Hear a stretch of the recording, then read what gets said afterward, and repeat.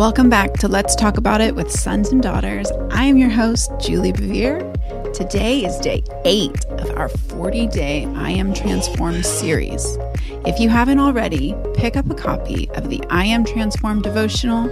It is a great thing to be going through a physical copy while you listen to the audio. There's tons of additional things in there. It is worth getting, guys. Get one for yourself and maybe a couple friends who are going through it with you. Here we go, day 8. Day 8. God is merciful, so I am forgiving. The fine art of forgiveness.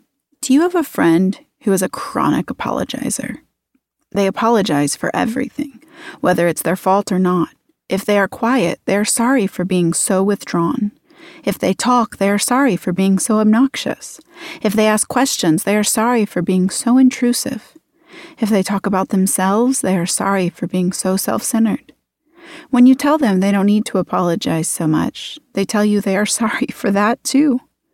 And when you point out the irony of that cliche, they are sorry for being so sorry all the time. Still, that's preferable to the kind of person who never apologizes for anything, right? Saying sorry too often is a bad habit. Never saying sorry at all is bad character. We all make mistakes. And most of us learn the value of owning up to those mistakes and moving on a long time ago. That's not fun, though. It's humbling. That is exactly why it's so important. Humility is good for the soul, not to mention our relationships. There's something else we should do nearly as often as we apologize. Forgive. Just like saying sorry, granting forgiveness is a necessary part of human existence. Why? Because we tend to let each other down on a regular basis. Chronic forgivers don't really exist, though, and for good reason. If you walked around saying, "I forgive you," all the time, you'd come across a bit passive-aggressive. In one sense, apologizing and forgiving are two sides of the same coin. We have been forgiven, so we forgive. We have received mercy, so we show mercy. The opposite is also true. Granting forgiveness and showing mercy make it easier for us to receive forgiveness and mercy. In his letter to the Colossian church, Paul put it this way: "Therefore, as God's chosen people, holy and dearly loved, clothe yourselves with compassion, kindness, humility, gentleness, and patience.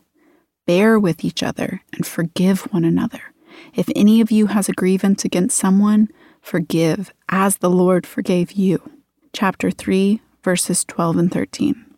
Giving and receiving forgiveness are based on the same thing: mercy. Mercy means not receiving or doling out consequences that are deserved. It's an act of generosity, of compassion, of love. God's mercy is legendary in the Bible. It's one of his defining characteristics. The prophet Jeremiah wrote, "Because of the Lord's great love, we are not consumed, for his compassions never fail. They are new every morning. Great is your faithfulness." Lamentations chapter 3, verses 22 and 23. And Paul said something similar in Ephesians. "Because of his great love for us, God, who is rich in mercy, made us alive with Christ, even when we were dead in transgressions. It is by grace that you have been saved." Chapter 2, verses 4 and 5. Throughout the Bible, we see that God is passionate about extending mercy to finite, fallible human beings. As humans, we both give and receive mercy, forgiveness, and grace. But God only gives these things away. He doesn't need to receive them because he never makes mistakes.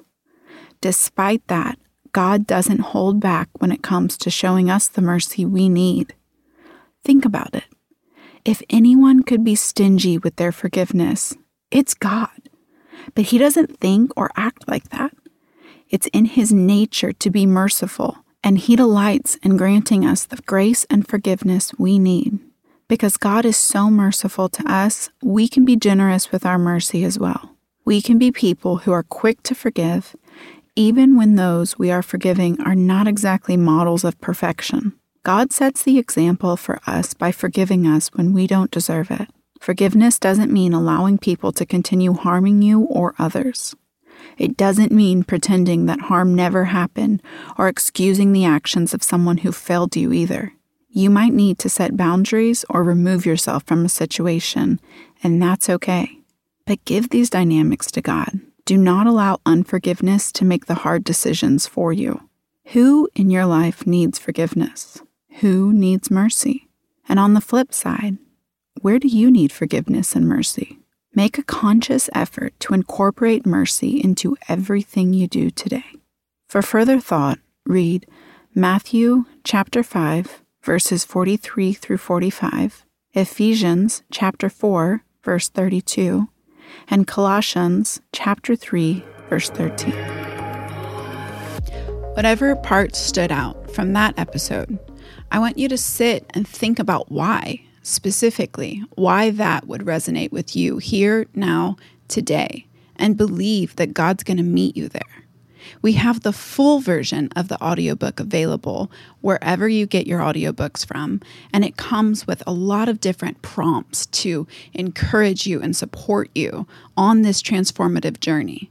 The best way to do that is having the physical book coupled alongside the audiobook. If you really want to dive deep, friends, what you put into this is what you will get out of it. So please continue on this journey with us.